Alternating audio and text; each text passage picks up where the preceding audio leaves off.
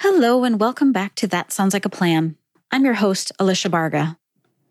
Today's episode is what I call a Planner Pep Talk. I'm not going to have a ton of these types of episodes. They're going to be sprinkled throughout. But it's important to acknowledge there's a lot of emotion in planning any event, but especially a nonprofit fundraising event. And you're not alone in your planning journey. These episodes are me in your corner, on the sidelines, cheering you on. I know how hard it is to plan and produce an event. So if you need a little encouragement or support, check out any of the Planner Pep Talk or PPT episodes.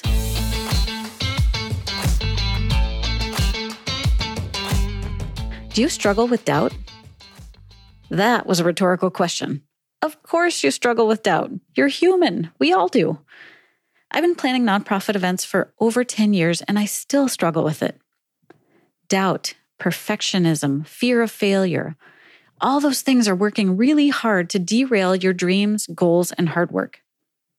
You've heard the famous quote, "Doubt kills more dreams than failure ever will." There's a reason it's a famous quote, because it's so true. Don't let doubt get in the way of everything you're capable of achieving. If you've never coordinated an event before, it's definitely going to be challenging, but have faith in yourself. You can do this.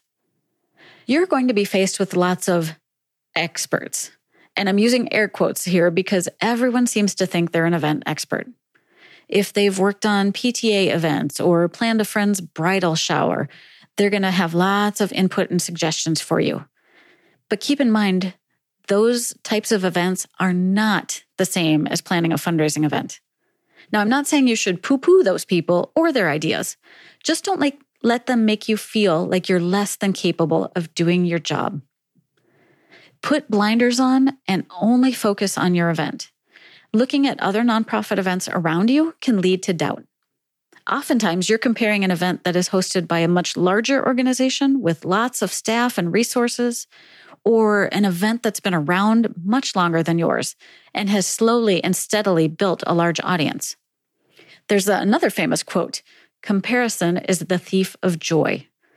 It's also the thief of self-confidence. Lastly, keep your focus outward. Once we start internalizing and making it about us, the more room there is for doubt to creep in, and then we lose focus on what's important. This can make things go wrong, and then it becomes a self-fulfilling prophecy. There are so many things that are out of your control that can affect the outcome of your event. Don't take the weight of those things on your shoulders. You have enough things to deal with that you can control.